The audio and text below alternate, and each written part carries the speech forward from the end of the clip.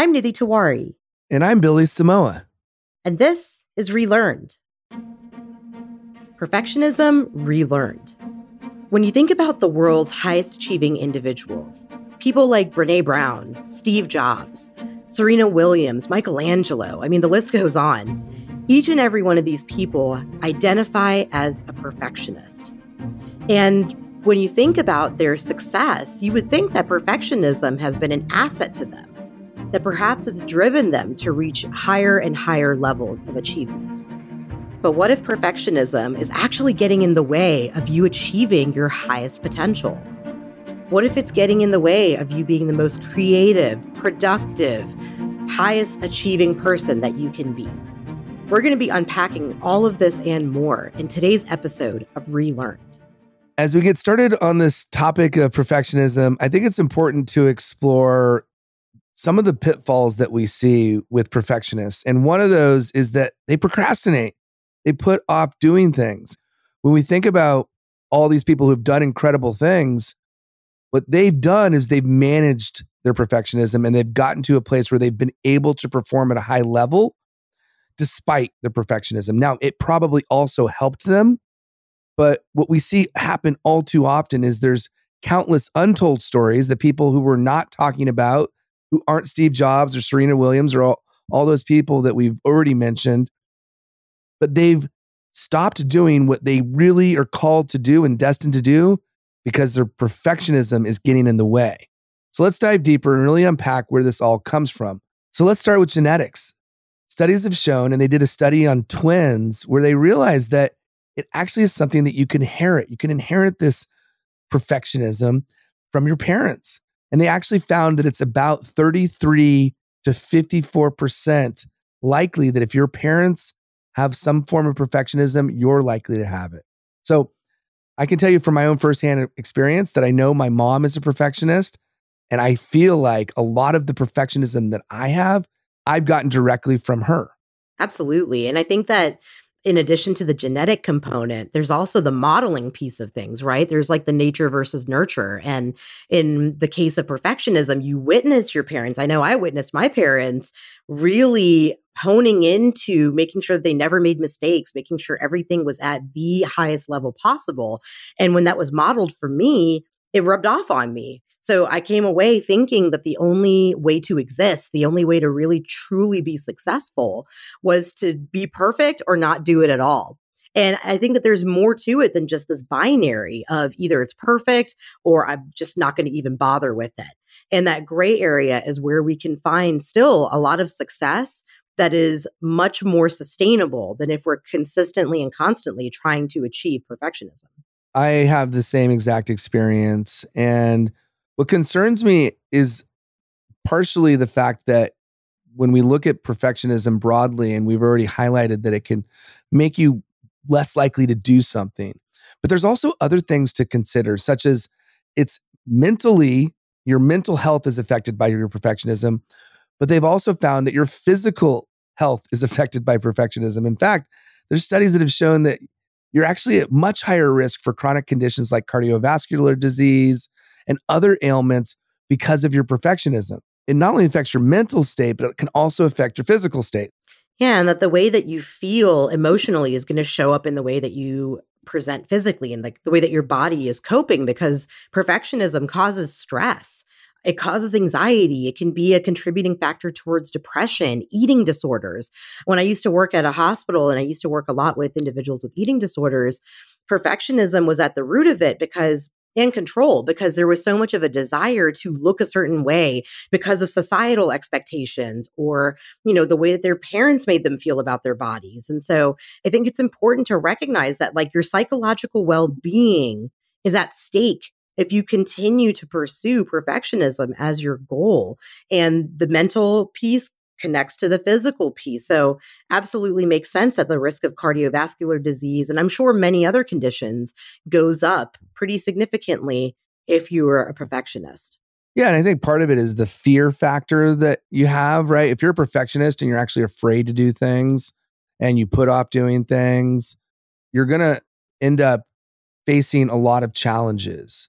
And not only does perfectionism impact your mental health in the traditional sense with like anxiety, depression, eating disorders, like I mentioned, but perfectionism is also really strongly correlated with this concept of imposter syndrome, which is kind of like a little bit of a buzzword these days. I think everybody's familiar with it. But it's for those of you who may not be, it's the idea that you may be found out to be a fraud, that you're not actually supposed to be where you are, and that other people will discover somehow that you're less competent, less capable, not as good as they are. So this fear can be very strong within people who are perfectionists. And imposter syndrome can impact you in the way of not really putting yourself out there for opportunities. If you're afraid that people are going to view you as a fraud, well, then you're probably going to play it small, right? And you're not going to necessarily take the risks that your counterparts who are not perfectionists are going to take. You see this happen all the time in creativity, right? So I think you bring up a great point with imposter syndrome and it playing a major role in how we respond to the mental weight that is put on us when we start to compare ourselves with other people. And I think that's really the root of imposter syndrome, is that we're comparing ourselves to those around us. When in reality, we should just really be comparing ourselves to ourselves, right? Like we should think about who we were yesterday, who we were last week, last month, last year. I think, are we doing the things necessary to improve ourselves from our old self? And so creativity, especially in the world of creativity, this plays a major role. And so people who are perfectionists and they also tend to be creative, there's this battle that's happening in between them being a perfectionist and them wanting to be creative and having this outlet. And it's very multifaceted. It varies pretty widely. And some people can allow a version 1 to be okay. And some people need their version 1 to be absolutely perfect. And something that was shared with me, which I love, is you got to think in terms of versions. And so I mentioned version 1. Remember, your version 1 won't be as good as your version 2, and your version 3 will be better than your version 2, and so on.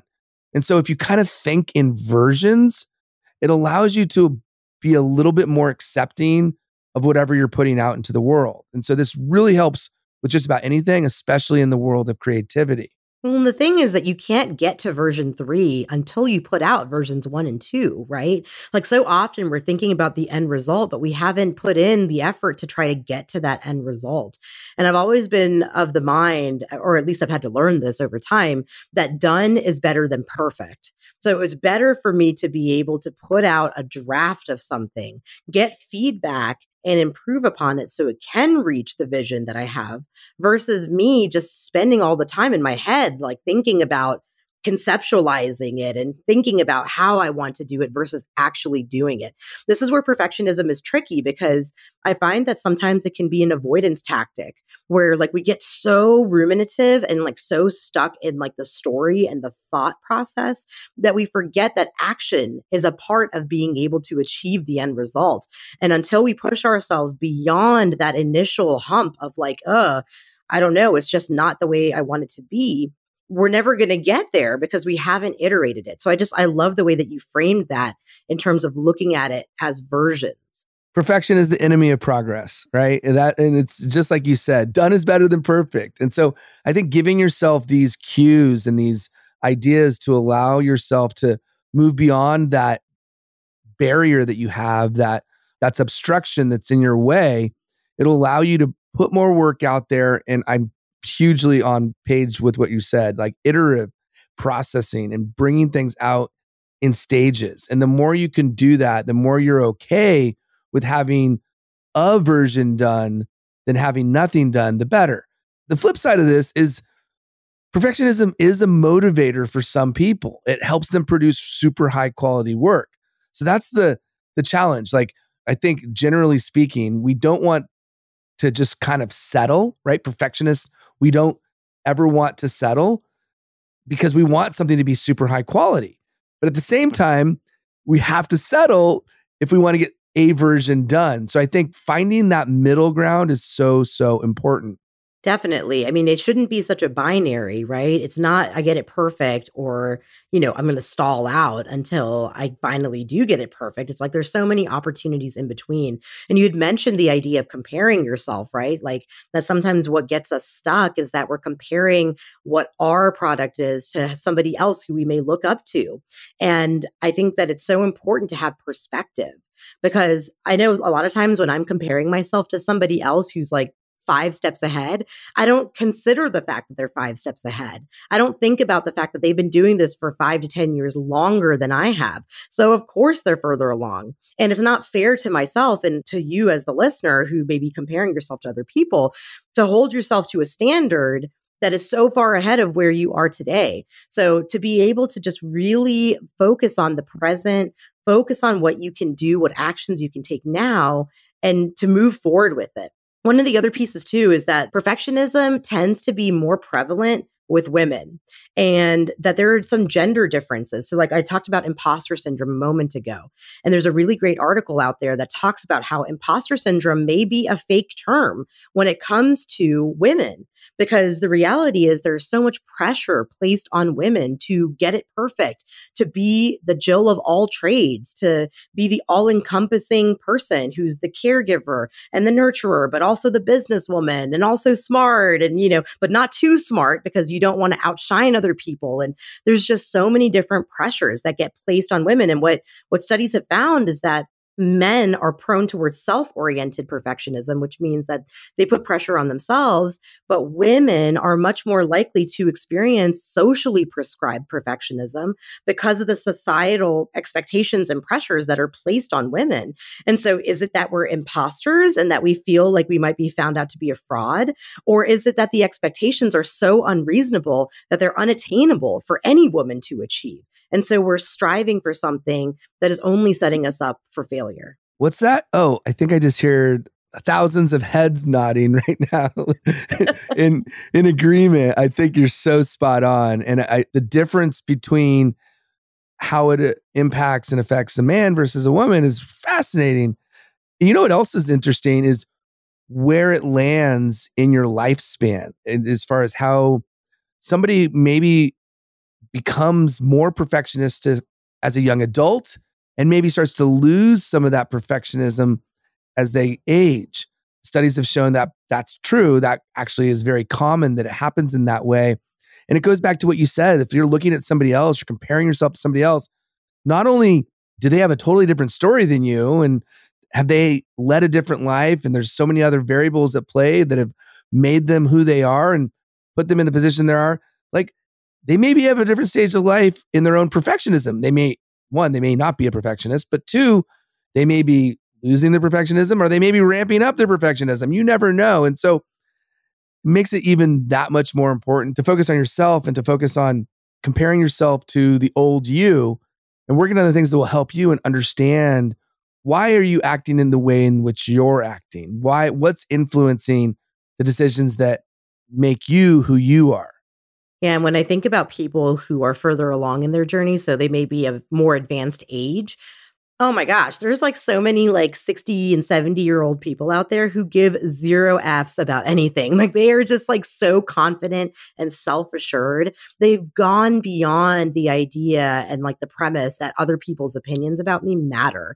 I look forward to the day where I can like just show up and be like, whatever, but take it or leave it. You know what I mean? Which tells you that in my life, like I'm moderately along in my journey, but there's still room for improvement. There's definitely still times that I may tell a story to myself about whether I belong in a particular space. I'm going to be doing this like discovery session for TED Women in a few weeks here. And like, there's a part of me that's so excited and ready for it and feels like I've worked so hard for this. And I know that that's true. But then, of course, there's this other part of me that's like, but I don't know, you're going to be there amongst like TED speakers and you're going to be there amongst like some of the most powerful women in the world. And do you really deserve to step into the room? So I'm just looking forward to the time in my life where I can just walk into rooms like that and be like, yeah, I deserve to be here and I'm going to own it. 100%. And I think everyone who knows you knows that you do deserve to be there. And it's an absolute hell yes that you belong there. So, when we look at life and we look at the nuance of childhood versus growing up and becoming an adult. And then I love the way you put it. Like when you're a lot of the older folks, they just do not care at all. And so it's like, did they just completely lose their perfectionist tendencies? And then we look early in life, what we also see is that sometimes kids, it actually helps them with creativity if they're a little bit of a perfectionist. So it can help us in ways and it can hurt us in other ways, which is why I think as we start to look at how we navigate through having perfectionist tendencies, we should be conscious of how it's affecting us. And so we're going to get into some of the nuts and bolts of how to handle it in a moment. Before we do, I think it's important that we really look at today and what's around us. You mentioned imposter syndrome, right? So social media is really, in so many ways, a mirror to all the things that we've talked about, and recognizing that imposter syndrome becomes that much more something that we have to battle because of what we see on social media. And so people with perfectionist tendencies that constantly look at social media, they're constantly playing that comparison game and they're idealizing what perfect is to them. So having awareness of how social media is impacting you, especially as it relates to your own perfectionism, is important. So I'm curious, Nidhi, so you're somebody who's super active on social media. You're also somebody who you've confided to me that you've had some perfectionist tendencies throughout your life. I'm curious, like, what have you realized and what are some of the things that you've noticed as it relates to social media and perfectionism? I think you hit the nail on the head. I mean, when we're exposed to people's best moments, their highlight reels, the moments of joy and success and confidence, it's hard to not feel like you're lacking, right? And especially when we think about like going back to some of those gender differences, like you think about how many women's pictures, and honestly, maybe this is across gender lines, how many photos, period, are photoshopped to give you the perfect body, to take away any flaws in your face. We have filters now that smooth out our skin, give us like bright white teeth, right? Change our eye color. I mean, there's just so much opportunity to feel bad about yourself. And I think that this has a significant impact, not only on like our self-esteem and self-perception, but on our mental health and well-being, because it creates a sense of loneliness. Right? Like when you're in this siloed world where everything is perfect all the time on social media, it can feel incredibly isolating to navigate that and to not feel like you can be open and honest about those hard moments. That's why I really try to like make an effort to show the good and the not so good. I do a lot of LinkedIn posts where I'll talk about a vulnerable moment where I may have struggled in sharing something, or a moment where I may have felt like I didn't belong at work. I think it's important to have a balance between, hooray, I'm speaking at this place, and whoa, this is like a struggle I encountered as a woman or as an entrepreneur or as an Indian person or whatever the identity is that I'm relating to in that moment. And I think the more that we can expose ourselves to people that are real, like curate your feed a little bit. I've had to unfollow a lot of accounts where it's just like bodybuilders and people that are like, restrict your diet in order to be the perfect body shape and the perfect size. It's like, that's not helpful. And that's not the way that I want to live my life. So I'm not going to expose myself to that on social media. And I think that a lot of times when social media creates this unhealthy expectation, it can lead to a lot of shame, a lot of internalized shame. This is now getting down to the roots of where perfectionism originates, because it's all about self-belief. It's about the belief that I'm not good enough. I'm shameful. I'm bad. I'm a disappointment, right? I'm a fraud. These are all the core self-beliefs that can drive us to feel guilty and ashamed of where we are. When we reach those high levels, those self-beliefs can hold us back and make us feel bad about being successful.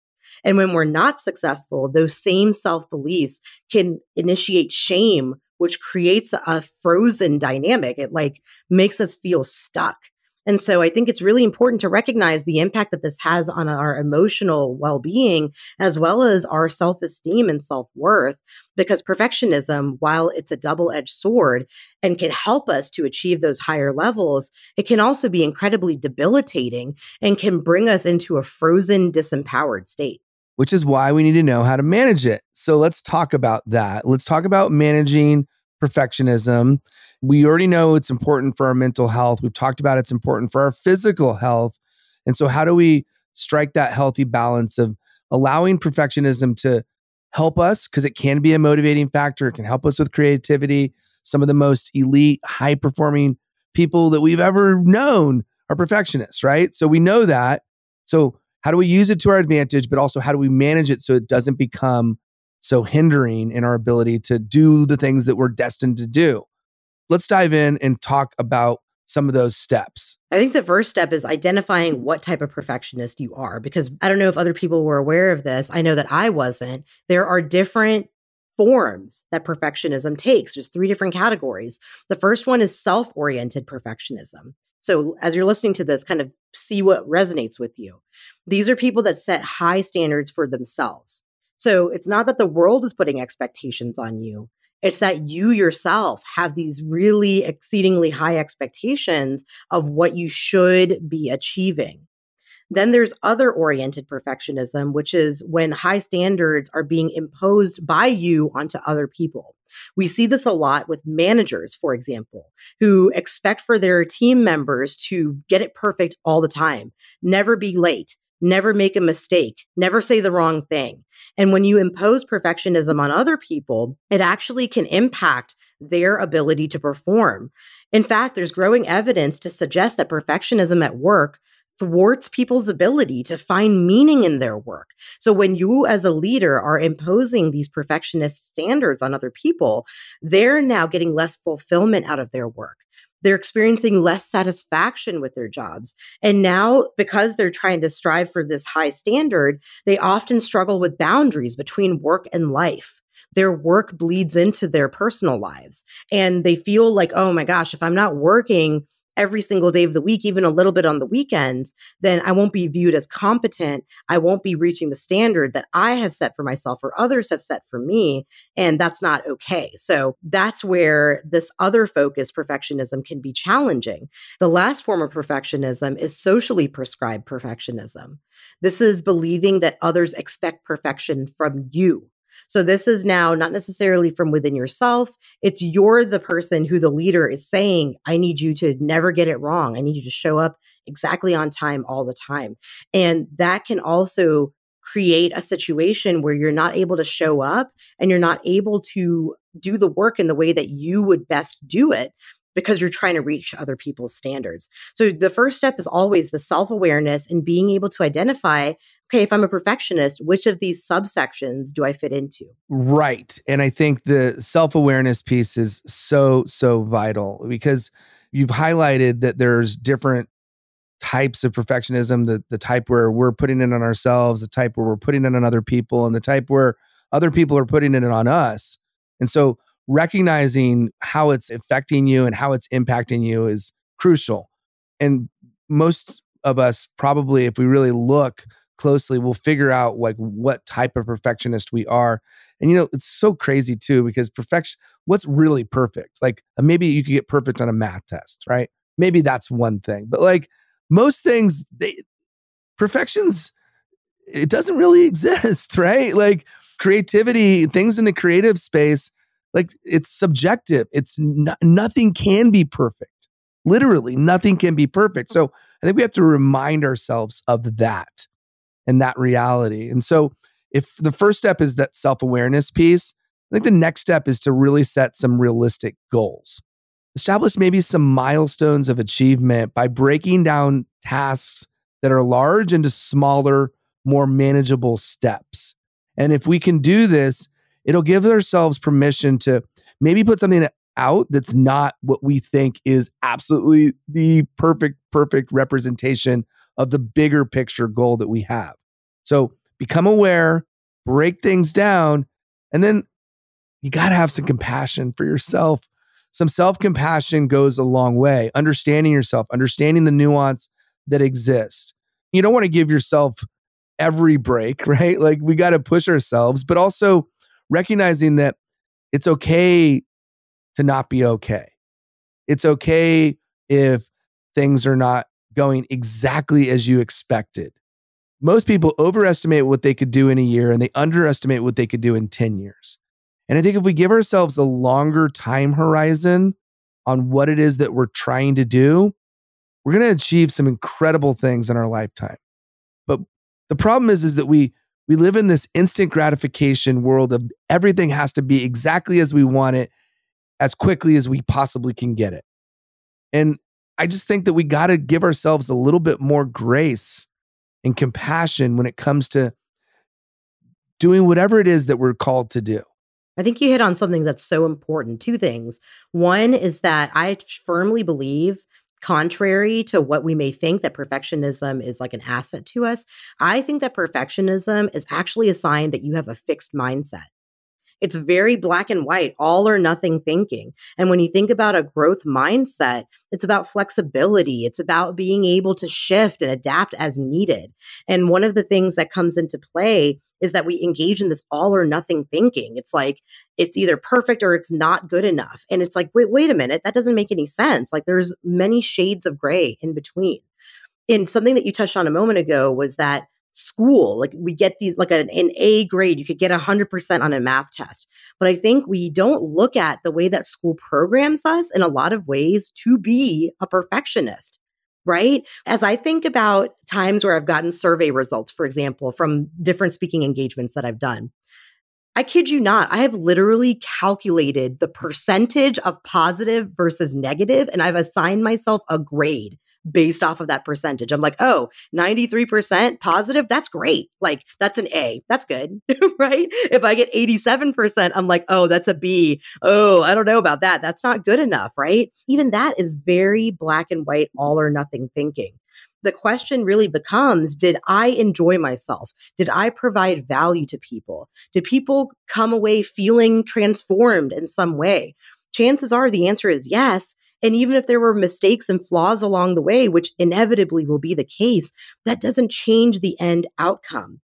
We have to be able to seek out the support to navigate through these blocking beliefs, these core beliefs that really hold us back. And honestly, there's a lot of like thought fallacies that we have, like all or nothing thinking, shoulds, musts, all types of stuff that we put out there that really impact us negatively. So work with a therapist. There's great treatment out there. One option that many may know about already is CBT, cognitive behavioral therapy. And this is a way to challenge your thoughts, feelings, and actions and start to kind of shift the way that you're navigating those perfectionistic thoughts. My favorite intervention that has helped me a lot with my own perfectionism is EMDR, eye movement desensitization and reprocessing.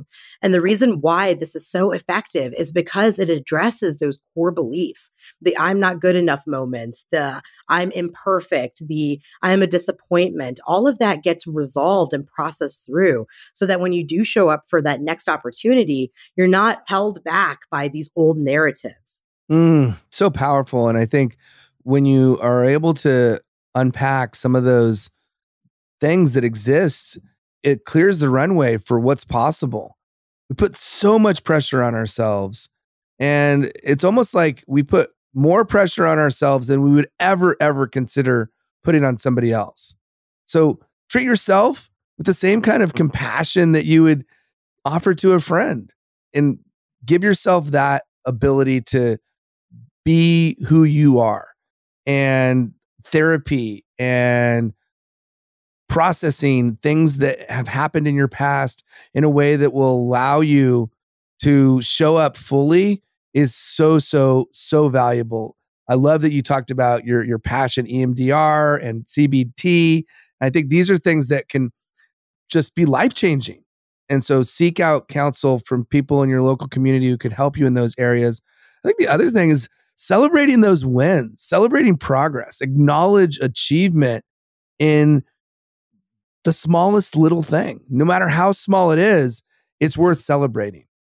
And if something can help you shift and balance out this intense perfectionism that you have, we want to make sure that you're rewarding that behavior with the celebration.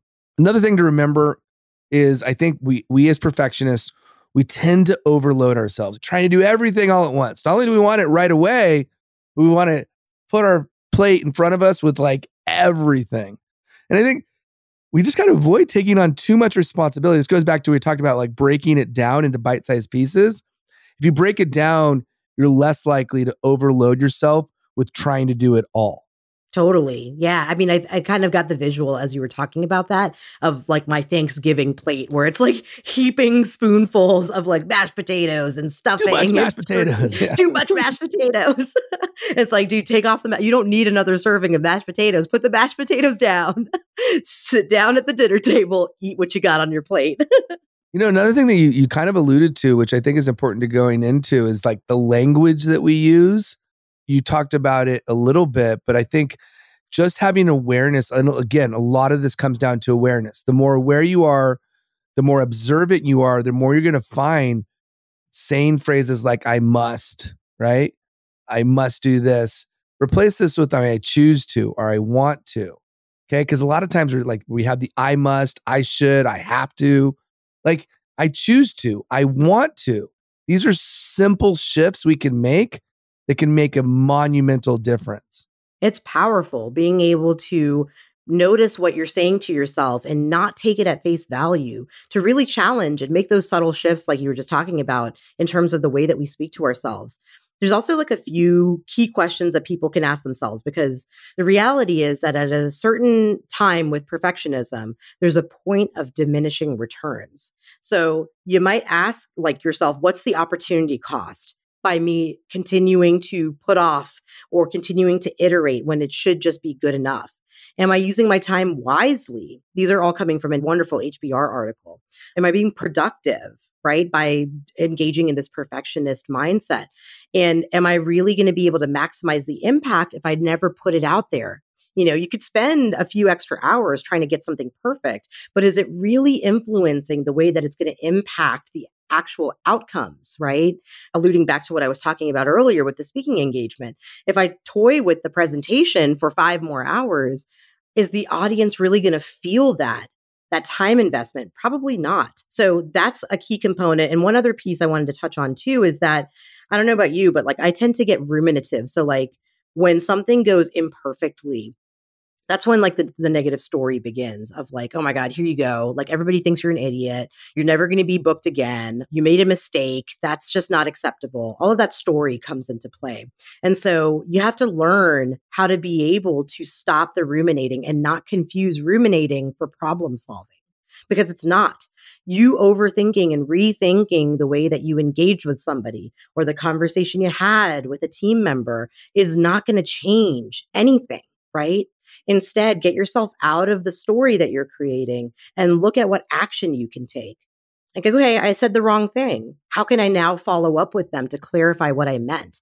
Or, I was maybe harsh towards this person. How can I deliver the feedback differently the next time? Don't let the rumination thwart action. Why do we do that? Why do we do that? I mean, I totally relate to what you're saying. This ongoing just track that is on repeat. It's like stuck going over and over and over again. I'm curious, like, what do you think causes us to ruminate? And then what are some of the ways we could just like stop it in its tracks? Like, pardon the pun, like if it's a track that's playing on a record over and over again, how do we like stop the record from playing? Because it doesn't serve us, right? It doesn't serve us to have this rumination go over and over again. I think that shame is what's driving the track. It's what's driving that thought process. And I think there's a subtle shift and a subtle difference between shame and guilt.